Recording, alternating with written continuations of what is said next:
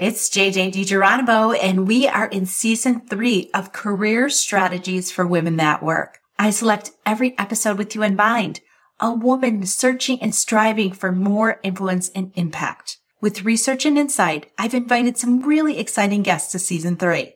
Many of them have books that you can follow up with and even discuss in your women's groups.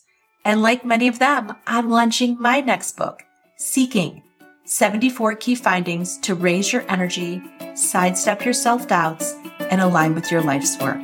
With so much to discuss, let's jump in.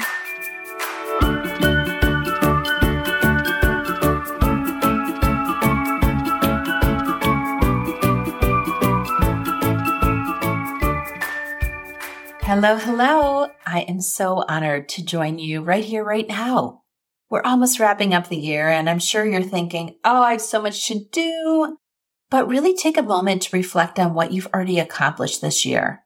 For many of us, we're so focused on moving forward that we often don't think about what we've already done. And having this time together for me is such a treat. I can't wait to share with you some of the things that I've done this year to create my own yes. This is not easy, as many of us are told no so often. Whether it's at home, in our communities, or even at work, no seems to be such a popular thing, and it comes in so many ways. And oftentimes it can really deplete us. It can kick off our stories that say, I'm not ready, who am I, what was I thinking? And oftentimes it can really slow us down or even cause us to create a detour or a workaround. In today's episode, I want to share the inside story behind writing the book Seeking. As many of you know, it came out last week, which I'm incredibly proud of, but I have to share with you that it was not easy, and I got so many no's that it's even hard to believe now that it's finished.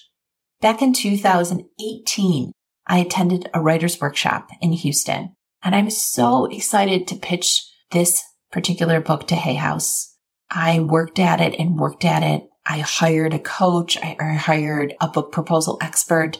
I spent months working on the book proposal. It wasn't easy because a book proposal is not writing the book. It's actually writing about what you're going to write in the book, which for me is very difficult because I feel like a lot of what I write about comes through me.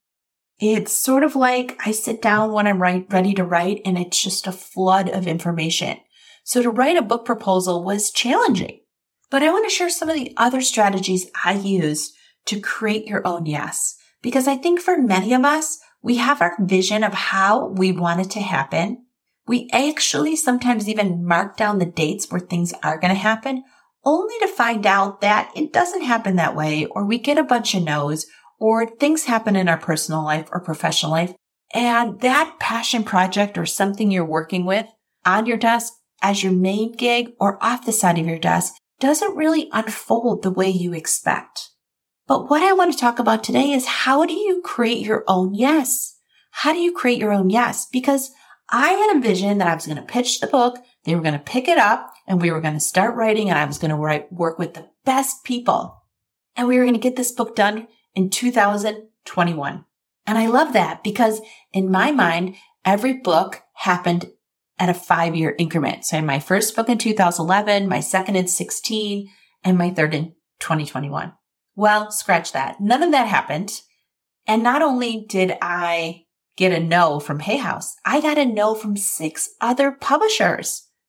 And it's crazy because I do so much work with women, but their metrics and numbers that they want on social media are so crazy. They want you to have 100,000 followers, or they want you to have, thousands and thousands of books sold, tens of thousands of books sold on previous books. Well, between you and me, I didn't even market my first book because I did not want my company at the time to think I wasn't taking my job seriously. So I literally published my first book and did so little marketing because I didn't want my boss or my boss's boss to think that I wasn't taking my role seriously or that I was sidetracked. So my first book doesn't have nearly the number of sales as my second. And all of this really kind of folds into their decision on whether or not I'm going to be able to sell enough books. Well, let me assure you that women don't work this way. there are men and women working in these places, but I have to say that, we peak at all different times. And just because there's a standard or there's a situation or there's metrics or that's the way they've always done it, doesn't mean that's the way you have to do it or I have to do it. And I am so excited to sit here with you right now saying that yes, even with all of those no's, I still created my own yes. And yes, it took me some time, but I was aligned with some of the best people and I found them on really great sites that you can get access to too. So if you have a project, an idea, a vision, and someone has told you no at some point, or maybe they've told you no multiple times, you can still create your own yes. After I received the no's, I sat on the project for over a year to really think about, am I ready? Can I do this? Do I want to do this? Is this right for me now? And at the time, I really wasn't getting any really strong yeses. And then one day, after my kids went back to school about 2 years ago, I sat down and I said, all right, I am going to do this. I am going to write this book and I'm going to get it done. So I went on to a really awesome website called Upwork. And Upwork is where I've actually hired many of the women that helped me put this book together. And spoiler alert, the book is better now than it would have been if any of those publishers would have said yes. Because I still had more evolution. I had more experiences. I had more things that I had to do so that I was ready to create the book that you will find now on Amazon. The book Seeking has been a journey for me, not only in all of the different practices, modalities, ancient wisdom that I encountered that really helped me align with my life's work, but it really was an opportunity for me to test whether or not I was ready to step into that project. If I was ready to put myself out in such a vulnerable way with lessons and stories that have already helped so many women. I've gotten so many amazing texts from women saying, I can't put the book down, or I'm going slowly, or this is the book I need. I'm ready for that shift. And for me, I really think that if any one of those publishers would have said yes, I would have been writing the book for them. That's right. I would have been writing the book to impress them and not for what I needed to share and what needed to be birthed in the world. So sometimes when you get a no, or sometimes when you get a lot of no's, it's not necessarily a no about your idea or about your project. It might be a no from the universe saying, not now.